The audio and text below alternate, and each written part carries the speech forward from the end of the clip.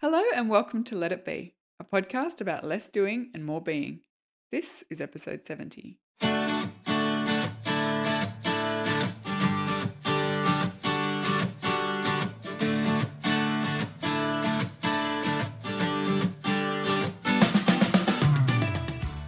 So Brooke, I have rewritten the introduction to this show about 30 times now. A couple of reasons. One, the first is it's going to be our final show. Maybe not forever, but maybe forever too. We're not sure.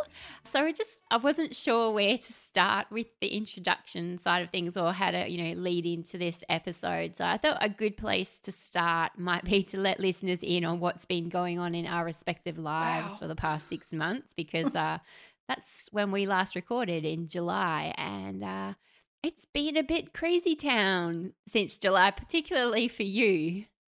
It's been nuts. It's actually been the most nuts year of my life. I can't think of a way to dress that up to make it sound mindful or anything like that. It has just been nuts this past 6 months. I actually can't believe it's been 6 months. No, doesn't it feel like 2 years? Yes. I was recording for Straight and Curly. Carly and I recorded our kind of wrap-up show last week for our wrap-up of 2017. And I said to her, do you know what? The start of this year does not feel like, 9 to 12 months ago. It feels like 2 years ago. It has just felt like the longest year. And that's for me. So I can only imagine you feel like it's been 3 years wrapped into one. Yeah, it's a weird thing because I feel that kind of typical end of the year situation where I'm like, whoa, wow, it's December already. But then also I'm like, of course it's December, but it's clearly December 2020. Like, because when I look back at what happened at the beginning of this year, it genuinely surprises me that it happened this year. And I've never had a year like that. I've had years that you kind of, the Gretchen Rubin thing, like the days are long, but the years go fast. Yeah. And the I days are get long, that. the years are short. Yes, yeah. And I get that. And that's normally kind of how I feel. This year's this weird kind of combination of so very, very much and also like time stretching out in a strange way. Have you felt the same? Yeah, it's just, things just feel like forever ago. For instance, Ant and I were in the Philippines at a conference in March, and it feels like that conference was 2 years ago, not 9 months ago. We had our Simpler Way event in Sydney in April. I spoke at ProBlogger at the end of July and early August. And speaking at ProBlogger feels like a year ago. And that was really only a few months ago. So, yeah. And I'm trying to figure out why it is, because certainly, like for me, lots has happened this year, but not more than usual. And if anything, probably less than usual. So whereas for you, it's been the complete opposite. There's just a lot of stuff has gone down, and a lot of quite intense stuff has gone down. So I don't know why I feel that way, but yeah, maybe you should fill the listeners in on what's been going on for you since July, basically, or even a little ahead of that. Because when did you decide to wind up Jackrabbit? Was it about July? Yeah, it was. So we went away up to Byron for a week. Ben had a leadership mentoring camp up there, and so we went camping while he was doing that.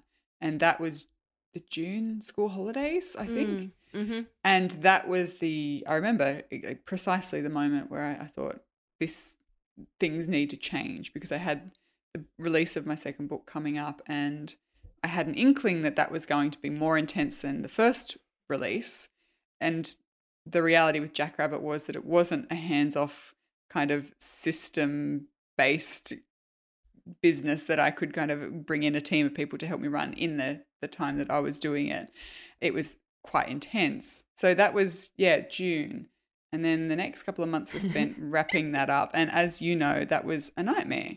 Yeah, as someone who was on the network, it was awful. And I carried around so much stress and guilt and anxiety as that was wrapping up, partly because of wrapping something up. And, I struggled to not feel like I was a failure of a person, but also because of the impact that it was having on everyone who was on the network. I felt just like wretched about the whole thing. And it wasn't helped by iTunes Oh God, no, making no. things like Everyone, iTunes promising to make things quite smooth, and then in the end, their whole not. setup and system just things that we thought would go over from one feed to another didn't, and it just made everything harder for you guys, and then also any of us who were going, oh my gosh, this isn't, we've lost all our reviews, and now that's your problem, even though it's not, it's iTunes' problem. But so it was all those little subtleties, wasn't it, that you're not prepared for or think about. Oh, that's it. I mean, I said to someone about 2/3 of the way through the process, had you told me what this would look like, I really question whether or not I would have made the change. And of course, I made the change for a good reason, and I still stand by that reason, and I don't regret it at all. But it was the angst and the anxiety and the upset, and it was awful. It really was awful. The stuff that you were having to carry, even though you were carrying a lot of stuff that was yours, but then you were also having to carry stuff that wasn't really anything to do with you, but was by association. So it was one of those really difficult situations. Yeah, it was just very emotionally taxing. And then, of course, tied into all of that was getting ready for the book launch, and that involved a lot of writing of sort of opinion pieces and lots of interviews and media and, finalising the book. And then they were preparing to get the book out into the American market. So I was starting to work with my publisher over there. There was just a lot of things that happened at once that, had I not wound up Jackrabbit, I mean, Jackrabbit would have imploded in the second half of the year had I not wrapped it up, because there's only so many hours in a day, right? And that was one of the reasons that it's absolutely the best call that I made this year, was to wind it up and help everyone move over to being independent. Ahead of all of that stuff happening, Yeah, and I think I knew that. I couldn't maybe articulate it, but I could see that on the horizon.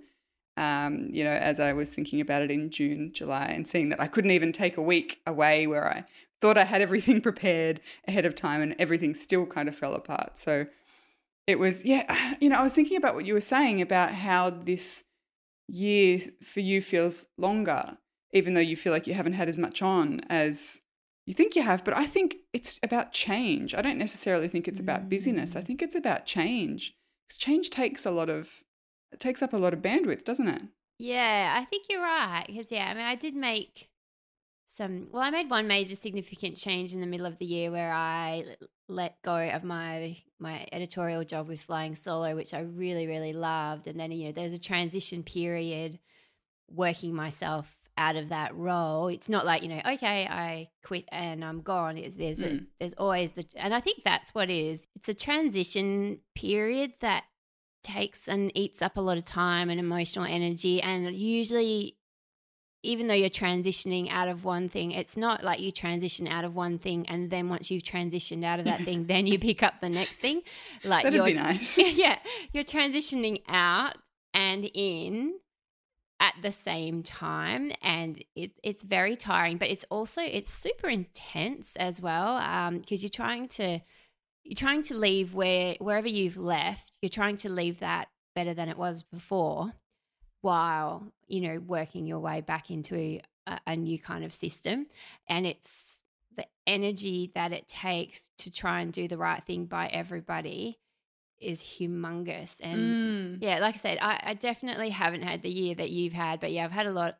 My major project for the year has been working on someone else's book, and that's been interesting and fun and incredibly time consuming, and a different kind of emotional energy, because it's not my book, but it sort of is.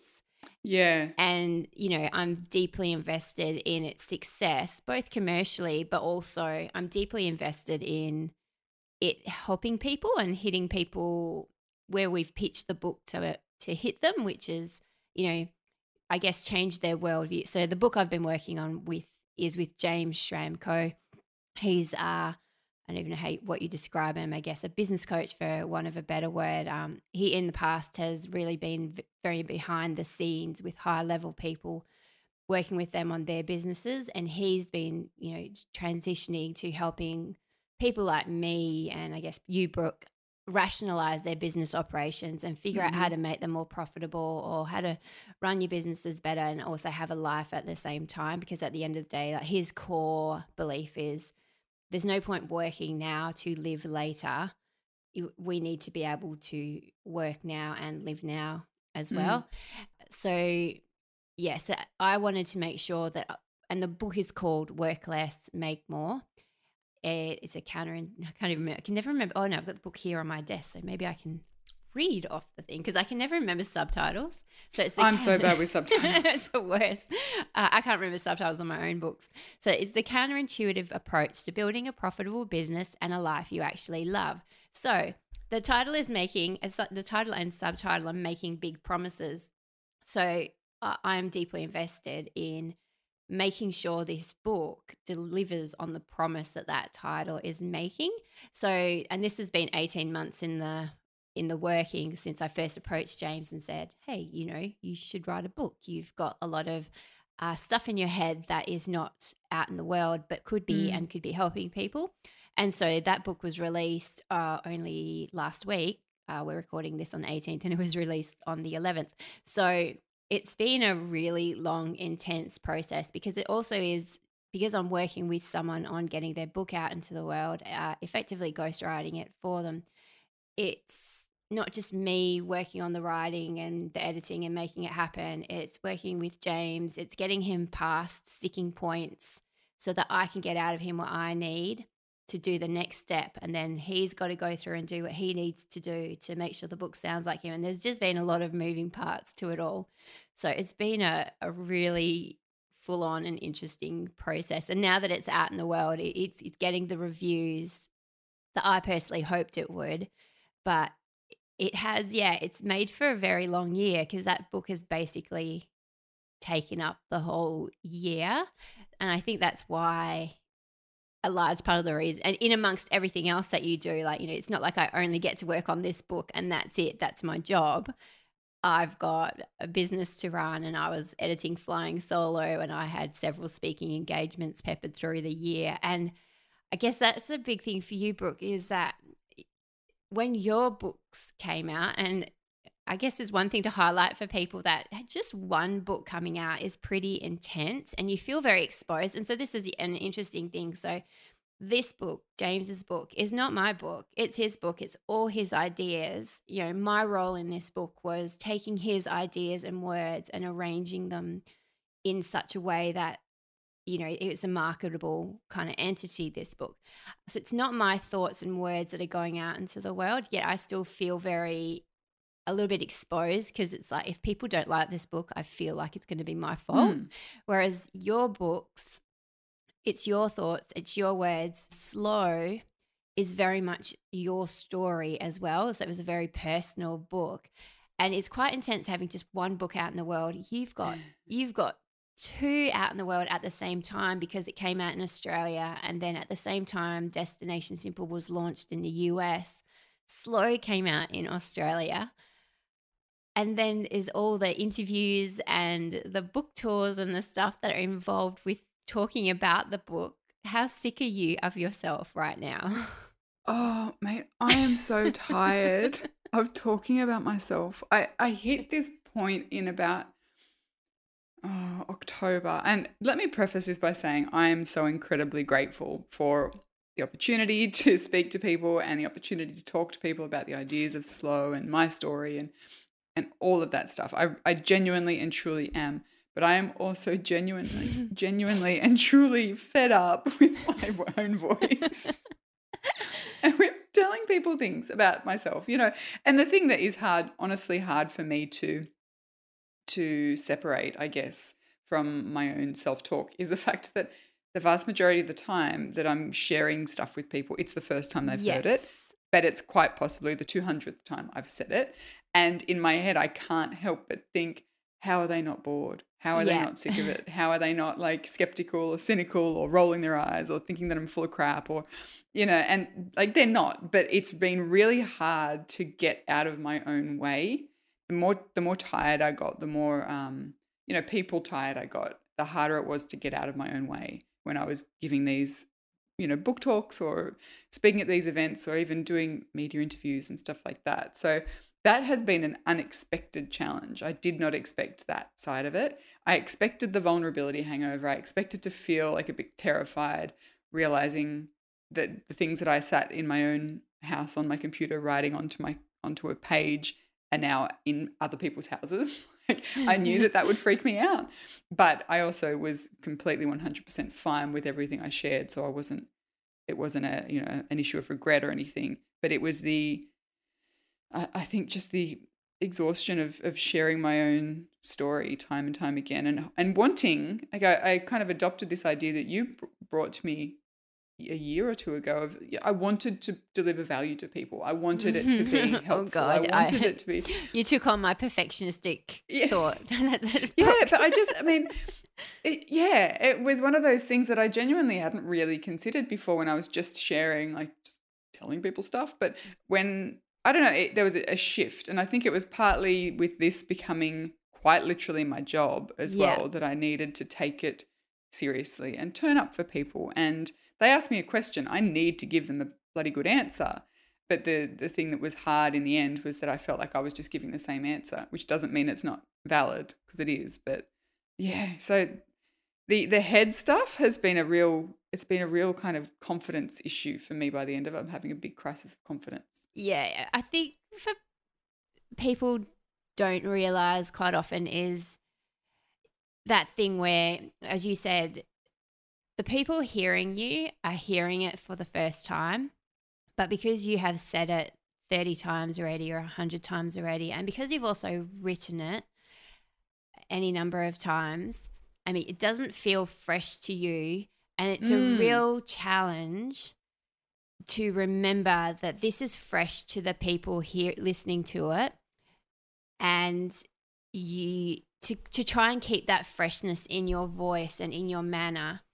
It takes a huge amount of energy. And as you say, it's a very privileged position to be in, but I would suspect it takes a lot of practice to be able to constantly remind yourself when you've spoken about something 100 times over, that whole thing, that yes, this, you may have spoken about this 100 times, but the people listening haven't heard it 100 times.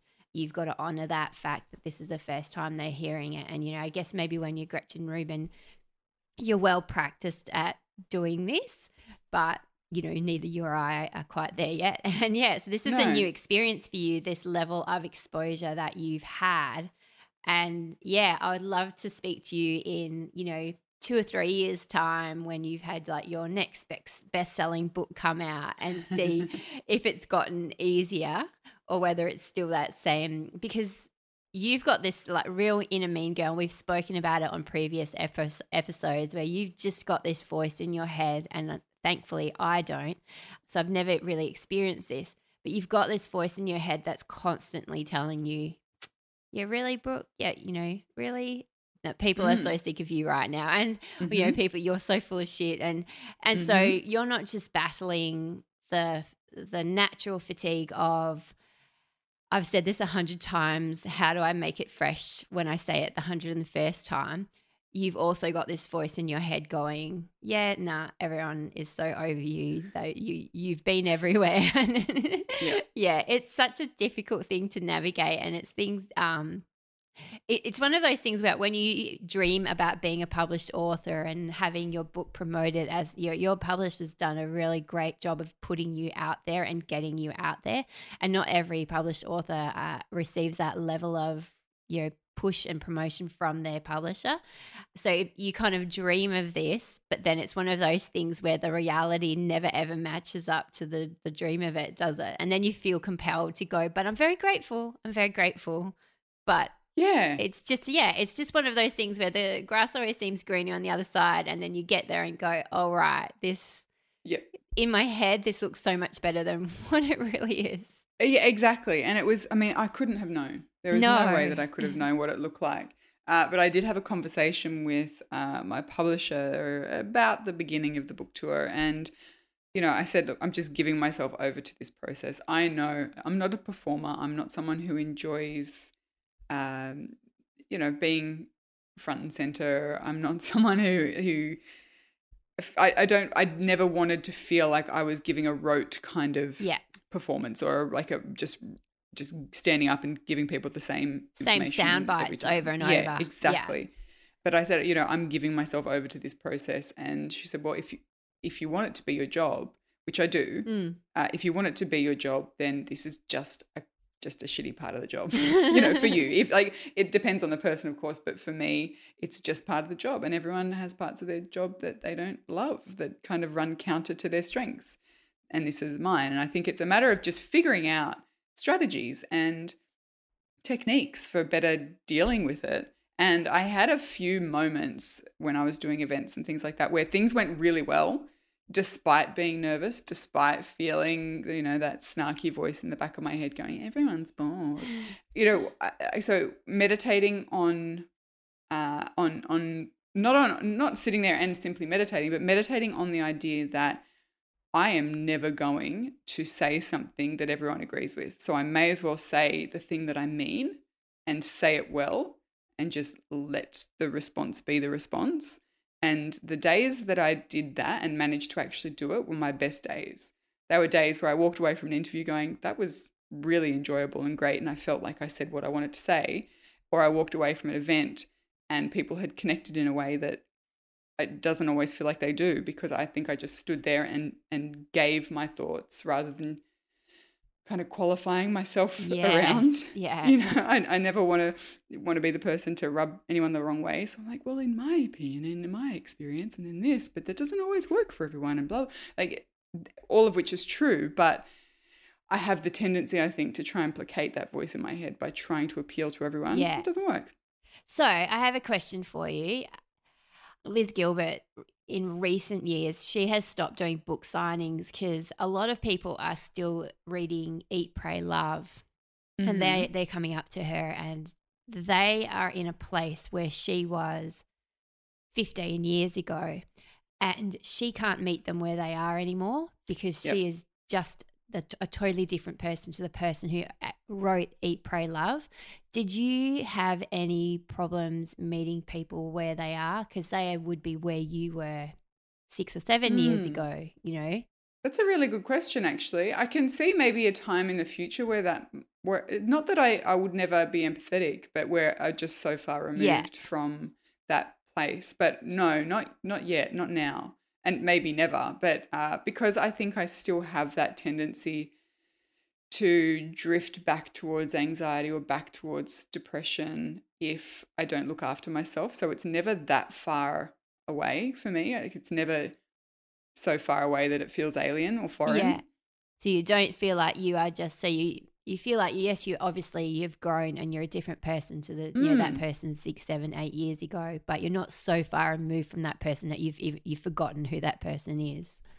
No, and I think the reason I adopted the ideas of slow living because I desperately needed to. My nature is not a chilled out, go with the flow kind of person, which is why I think slow living has had such a massive impact on the way that I live, because it is counter to my natural tendencies. So, and I think that helps me to always meet people where they are, even if they're at the very beginning of it, because I remember what it's like. And I know that sometimes, if I get overwhelmed, if I get too busy, those well-worn tracks of old habits appear. Yeah. And it can be really easy to slip back into them if I don't keep the lessons of the last 6 or 7 years top of mind.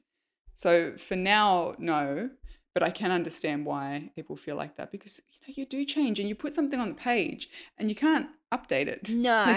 It's not like it's not a website where you can just go in and add a couple of ETA sort of caveats at the top saying this was applicable in 1997, but now it's not so much. You click over here for where I'm at these days.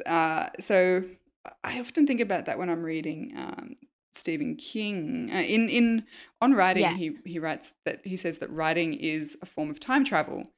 And I think that's a nicer way for me to think about it. You're traveling from your present moment to my past.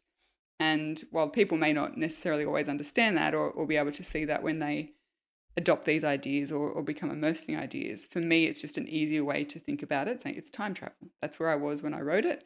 This is where I am now. That's where you are. And, so I quite like that idea. Yeah, I was so interested to hear how you answer that question because I did wonder. I think I asked for that from my own point of view because I've been having troubles with my blog this year because I feel like now the gap between me and my readers, the people coming into my blog, is getting too big. And I'm having Right. difficulty remembering what it was like 6, 7, 8 years ago when I was, deep in overwhelm and depression and anxiety and stress. And what you said there about the fact that you're never far, you feel like right now you're never far away from falling back into those well-worn grooves of behavior that you tend to revert to when things get pressured. I guess where I am now, so in the past, as soon, when life was good, but as soon as life got pressured, my coping mechanism was to do more. Mm. I don't do that anymore. And so I don't fall into overwhelm and overcommitment and burnout anymore, which is quite, I'd never actually even realized that until you just said it just then, that I don't revert to those behavioral patterns anymore. Mm-hmm. So it's an interesting place to be because it's a disconnect because now, so you're very connected to your readers at the moment because you can meet them where they are. I feel disconnected from mine because I can't. And I need to find a Right. new place to meet them now. So it's a really Yeah. interesting. And I think almost you might have felt that a little bit while ago when you shifted from writing on your blog to podcasting. Absolutely. Because, I think you were struggling to meet your readers through the written word. But then when you started podcasting, it changed everything for you. So, and it was interesting that it's the format that allowed you to do that. And certainly for me, this podcast and the Straight and Curly podcast have allowed me to still be in the same space, but meet people in a different place. But that's because, the conversations I get to have with you, the conversations I get to have with Carly, they just bring a different subtlety and a different aspect to it that I can't get to myself. So, I will say that writing the book, I think, really helped because I was forced to go back to where I was, as I was experiencing postnatal depression for the first time and struggling with anxiety and overwhelm and coming to realize the way that I coped with things or the way that I, like you said, yes to more and added more and did more in order to try and find some kind of happiness or contentment. Like it was actually very helpful in that, in terms of meeting people where they are, having to write the book, because I really had to go back and look at what did that look like? What did it feel like? What got me there? What were the steps that I took to move beyond it? So the thing I do struggle with, and we're going through an interesting example of this at the moment, is going back to the very specific things, let's say decluttering, for example, going back to the headspace and the struggle and the overwhelm that people are experiencing first time round. That's so far in the past for me that sometimes it can be hard to remember what it felt like. Yeah. And Ben and I are packing up the house at the moment, getting ready to put, a small amount of our stuff in storage, give away everything else before we go to Canada for next year.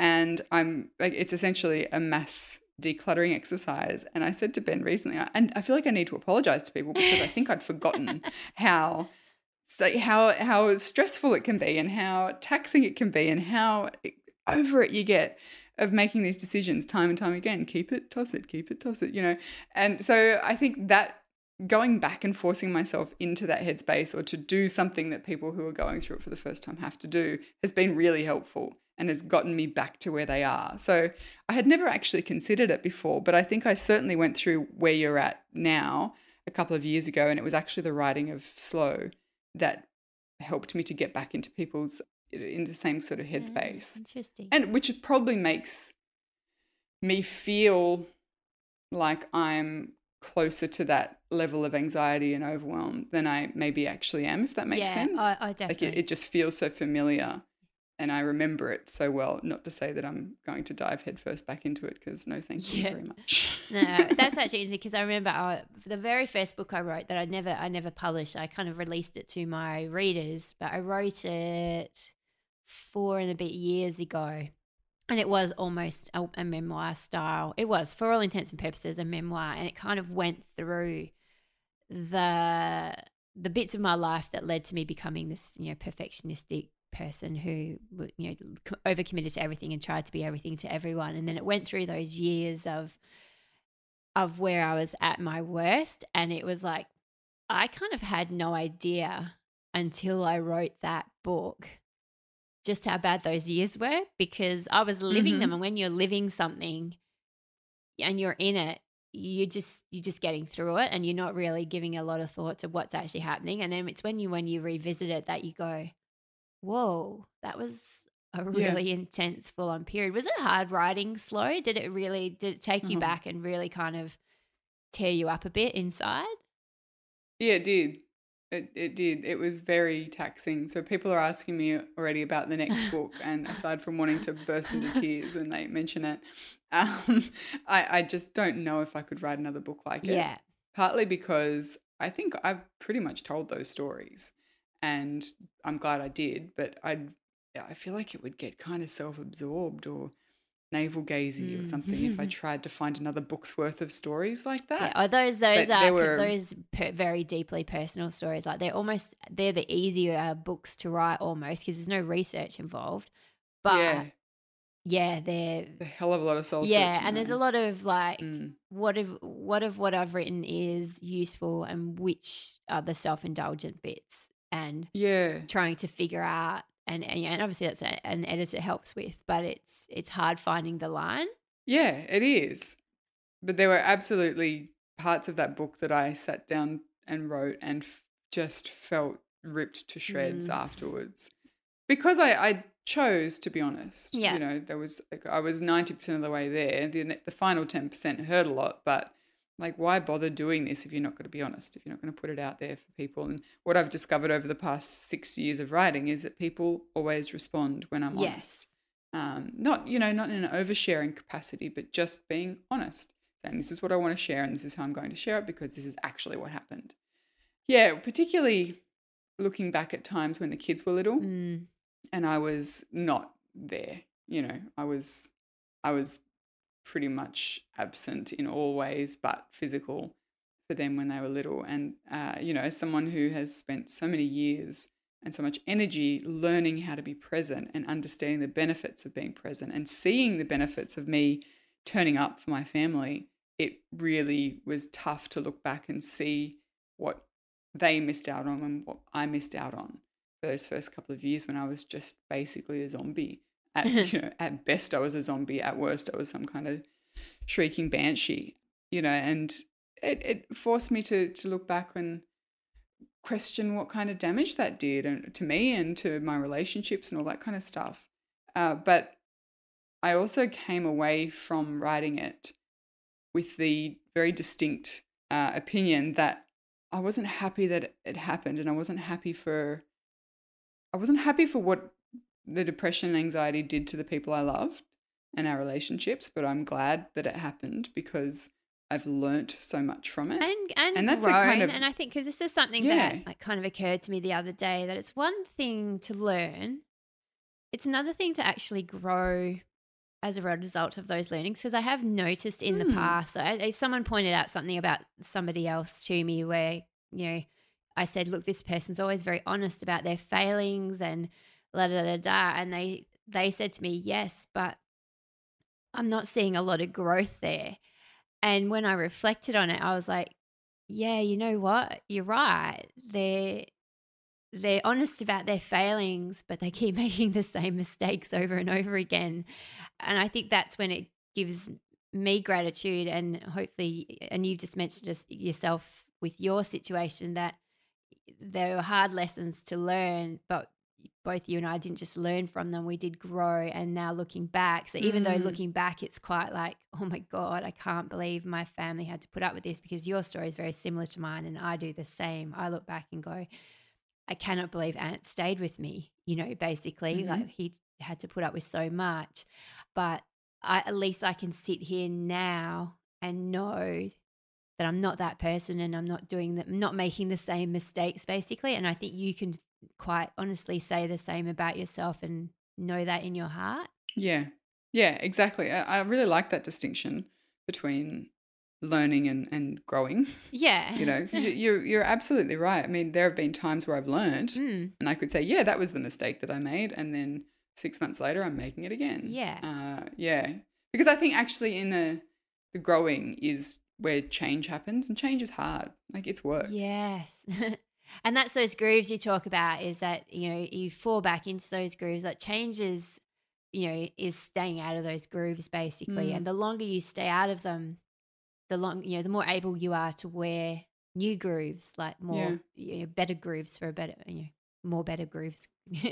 I speak good English. I'm a writer too. This is my profession. um, yeah. So the longer we're able to stay out of those, the bad behavior grooves and go into and weave new good ones. Oh my god. It's the end of the year, Kel. It's It fine. is. How many words have I written this year? I'm done. How many words have I spoken? Exactly. That's your Yeah. quota. Your quota is done. It's fine. It's after the middle of December. Totally acceptable. But yeah, I think the important thing is being able to look back and go, wow, that's who I was, but I'm not that person anymore. It's such a gratifying thing. And I don't know about you, but I too have a lot of guilt about what I put my family through. But I also look at them now and I can't see any visible signs of damage. No. So, so I feel good about the resilience of not just myself, but of my family. And I know that a lot of the stuff that we think is terrible is not irreparable. Mm, We can put people through a lot.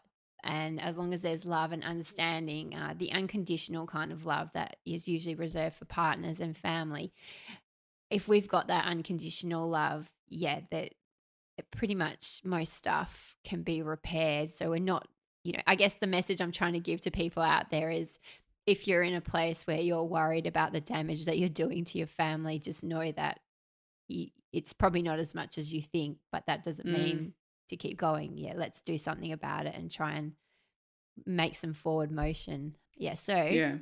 speaking of forward motion, like a year ago, you off mic were telling me about your Canada dream, Hmm. and you've realized that Canada dream. You are going to live there next year. We So are. how does that feel? Are you fully freaked out? Has it sunk Uh, in? Will it uh, sink in before you get there? Like when you get there, do you think? that's a good question. It hasn't fully sunk in. I have moments, kind of like a break in the clouds where like the excitement kind of shoots through, and I'm like, oh my god, we're coming in like 40 days or something. Yeah. And then then life continues, and I get back into the things that need doing. But I think whenever we're lucky enough to travel, I always really kind of relax into it, soften into it, accept that it's happening when I'm at the airport or when I'm on my way, Yeah. when we're in the car, when we're on the road trip, whatever it may be. That's when I'm there, which is kind of nice, I think. I love the anticipation. I love the lead up to a trip as well.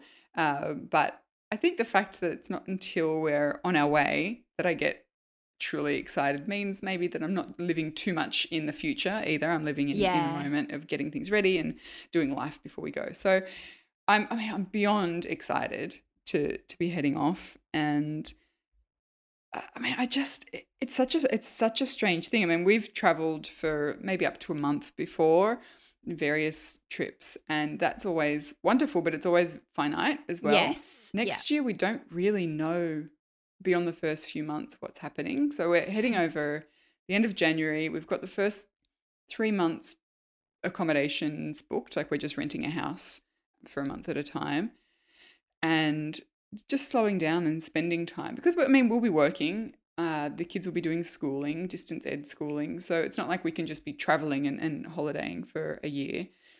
But then the book comes out, the second book, Slow, comes out in America in the middle of 2018. So we'll do a book tour, Yeah. which I'm figuring out what that looks like now, but it'll be 2 or 3 months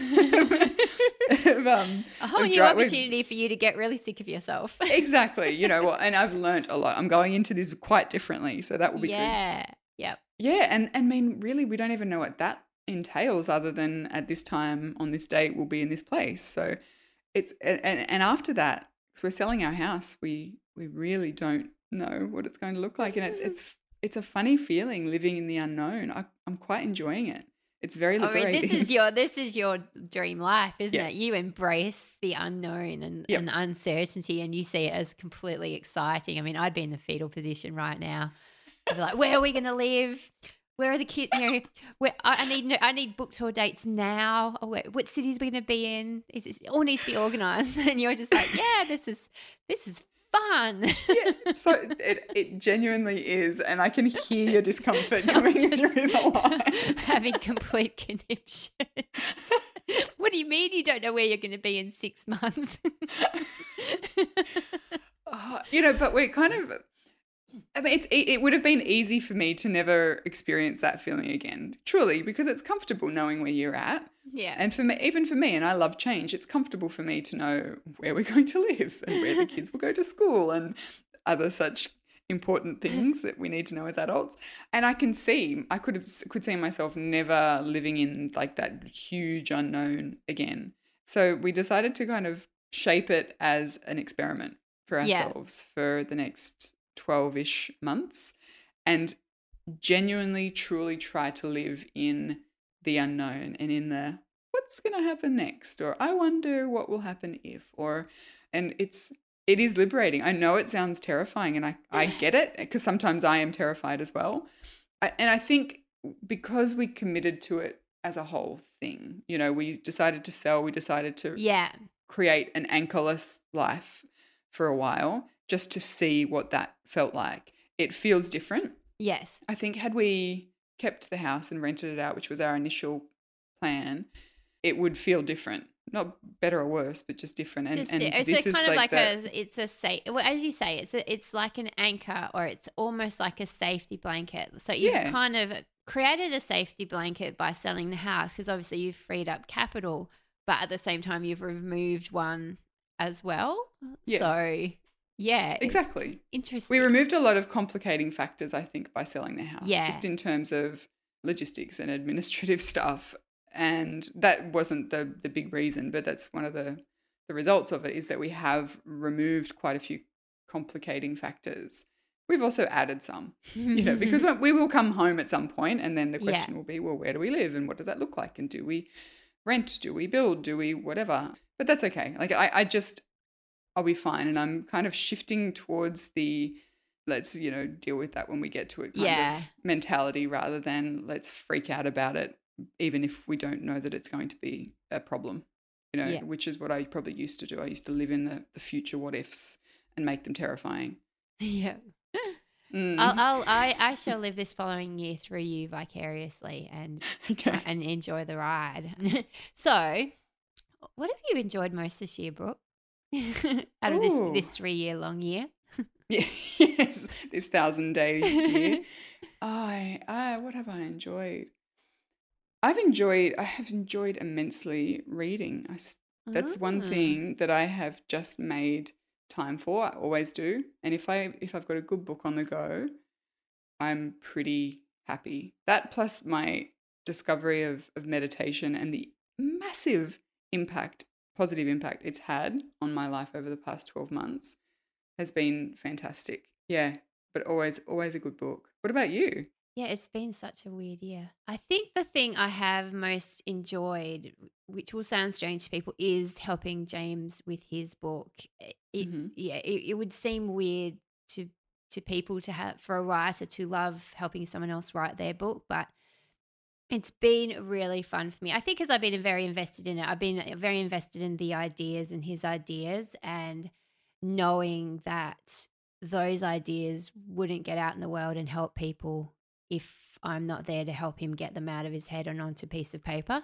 So, he can podcast as much as he likes and do videos and stuff, but some people just want to read and they want to see words and thoughts and ideas arranged in a very logical and specific way. And so that's just been, I've really, really enjoyed doing it. I want to do more of it. A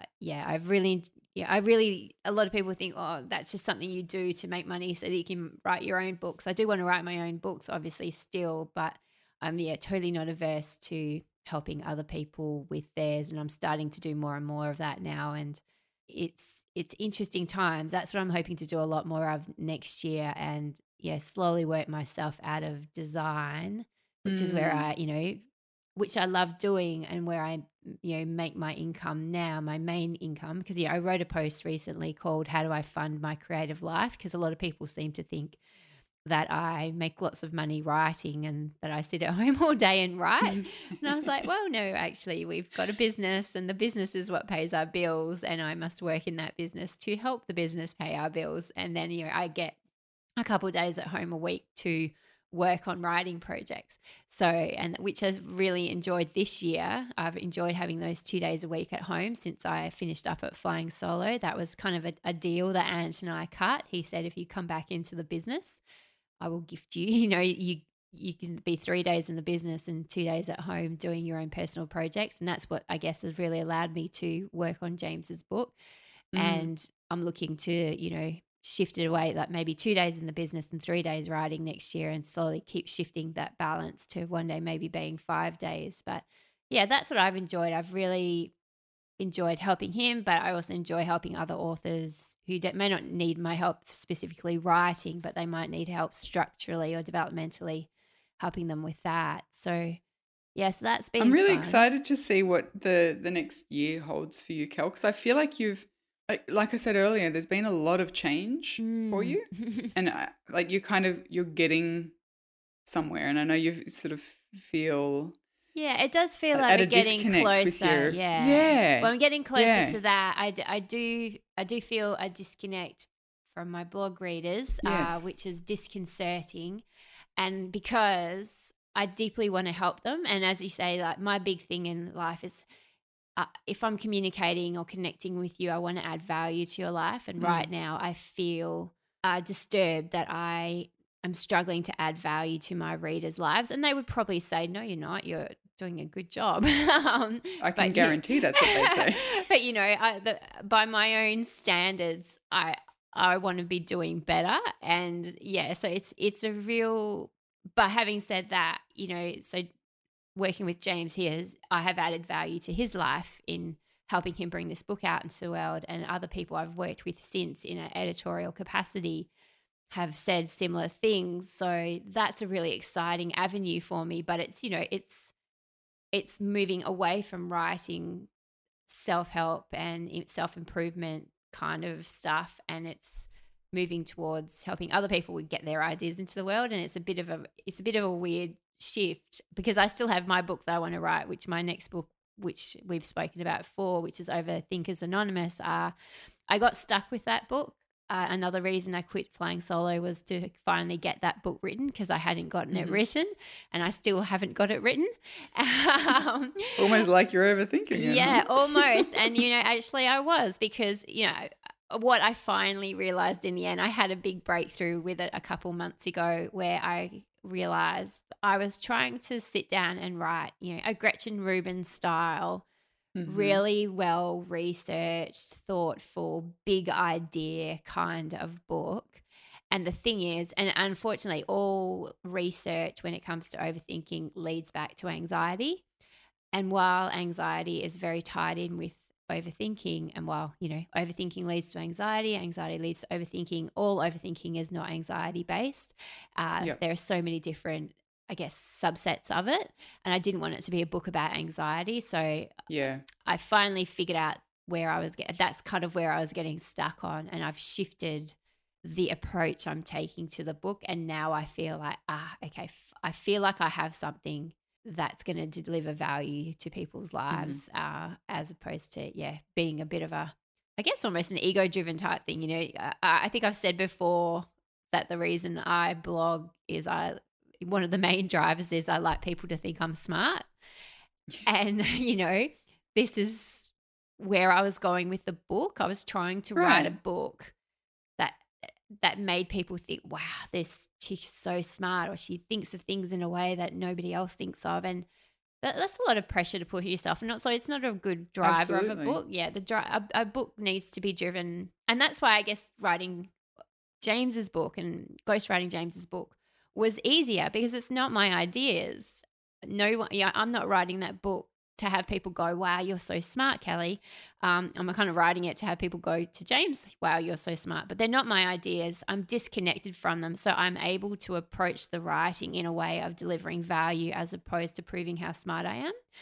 Mm. And so I think that was kind of it. That's been a gift to me. So being able to have that disconnect has shown me the way with my own book. So that's something that's exciting to me for next year. Next year, I know how to write this book now, and I'm going to get it written and I'm going to get it out there after being stuck with it for an entire year. Like, Yeah. this book's been in my brain for 18 months and I can't believe I haven't got it out yet, but at least I can now But see I the kind of avenue. love that. I love that irony that's. But I think that maybe the book will be richer for it because you've been there. Like, you were stuck, you were neck deep in this Yeah. and couldn't think of a way forward because you were all up in your head. Yeah. And And part of just it was trying too overthinking, but then you also hard. needed to think on. Yeah, exactly. You just needed to let it sit there for a while, and you will find that easy is the wrong word, a path that has ease, or a Yeah, well, a solution that path has that ease to feels it. right, because before I Yes. felt like, I'm making a promise with the title. And it's funny because I know that the book will go well, because every time I say the title to people, they look at me and then Mhm. just a little smile comes across their face and they're like, yeah, I know. Yeah, Mhm. tell me when you've written that book. Yeah. Yeah, exactly. So I know that the market is there, and I know that it's something that resonates, that the person who it's for, they know it's for them. Yeah. And they know other people who it's for. So I think I also got a little bit caught up in like, oh my gosh, like there are people who need this book and I must deliver. And I got a bit freaked out by the must deliver bit as well. Mm. So, but I feel much more comfortable about the path to delivery now, whereas before I was a bit like, I just don't know how I'm going to deliver on this promise that I'm making to people. So, yeah, interesting times. Like, people are getting Very. a lot of insight into the whole how screwed up authors' minds are in this episode. Absolutely. Didn't expect that to be what this episode was about, but that's okay.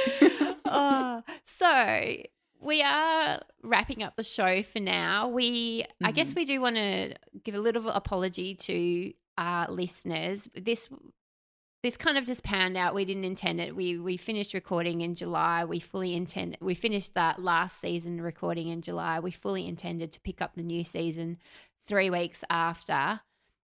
And But that's all on me because that was the whole Jackrabbit debacle, and I was so spent. And you were so gracious to just let it go. No, I was let me also go. very, very deep in James's book at the time. And then I was, delivering a first draft in September as well. So it was both of us. And we just both made an intentional decision to honor the whole point of this show, which is less doing and more being. But then, there's also the other realities of we both have another podcast each. You have the Slow Home podcast. I have Straight and Curly. And commercially speaking, those are audiences that are growing, and Let It Be not so much. So, you have to make rational decisions. So, as much as we enjoy speaking to each other and the chance to do it on this show, and I think as much as people enjoy our conversations, I always say to you that me speaking to you is therapy. And a lot of people have said, you speaking to Brooke is therapy for me too. Keep it going. First of all, it's a lot of pressure to put on Brooke. It's unfortunately not a good enough reason, given everything else we've got going on in life, for us to push through just to do that. So, yeah, we will miss these conversations we have with each other. We will miss delivering these conversations to the benefit of our listeners. We don't want to say never is never, because who knows what the next year and a bit might hold. We might be in a position to pick things back up again, and in which case we will do so. But I think it was important for both of us to feel like we had tied things up at least, and to not feel like there was a group of people out there waiting for our show to come back and we just never came back. Yeah. Exactly. So hopefully and this I've isn't just a been tease. so grateful. Yeah, that's right. Exactly. I hope this doesn't have the opposite effect. People just had come to accept that we weren't coming back, and then we come back just for one episode. But it was more an opportunity, I think, first of all, to catch people up on where we've been at the past 6 months, and also why the show is going on hiatus indefinitely. Definitely. Because I think I do think it's important to have the conversations that are honest about this sort of stuff and say, actually, we talk about simplifying, we talk about not pressuring ourselves, we talk about not committing to too much. That's what it looks like. It looks like giving up things that we enjoy sometimes because there's other reasons for other things to happen that are stronger. Yeah, and that's exactly it. The giving up of something you enjoy doing is incredibly, incredibly difficult, but does have to be done more often than we would like to admit, to be honest. And I think, I mentioned to you midway through that I don't fall into that overcommitting and overwhelm trap anymore. Mm-hmm. And the reason I don't anymore is because I have learnt to let things go that I would really, really love to do.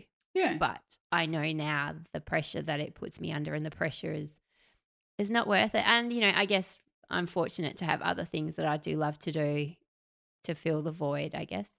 Yeah. So speaking of which, best places for people to find you going forward would be Straight and Curly. For sure. Yeah. For the people who love to listen, Straight and Curly is the place to find me and my very able co-host Carly Jacobs.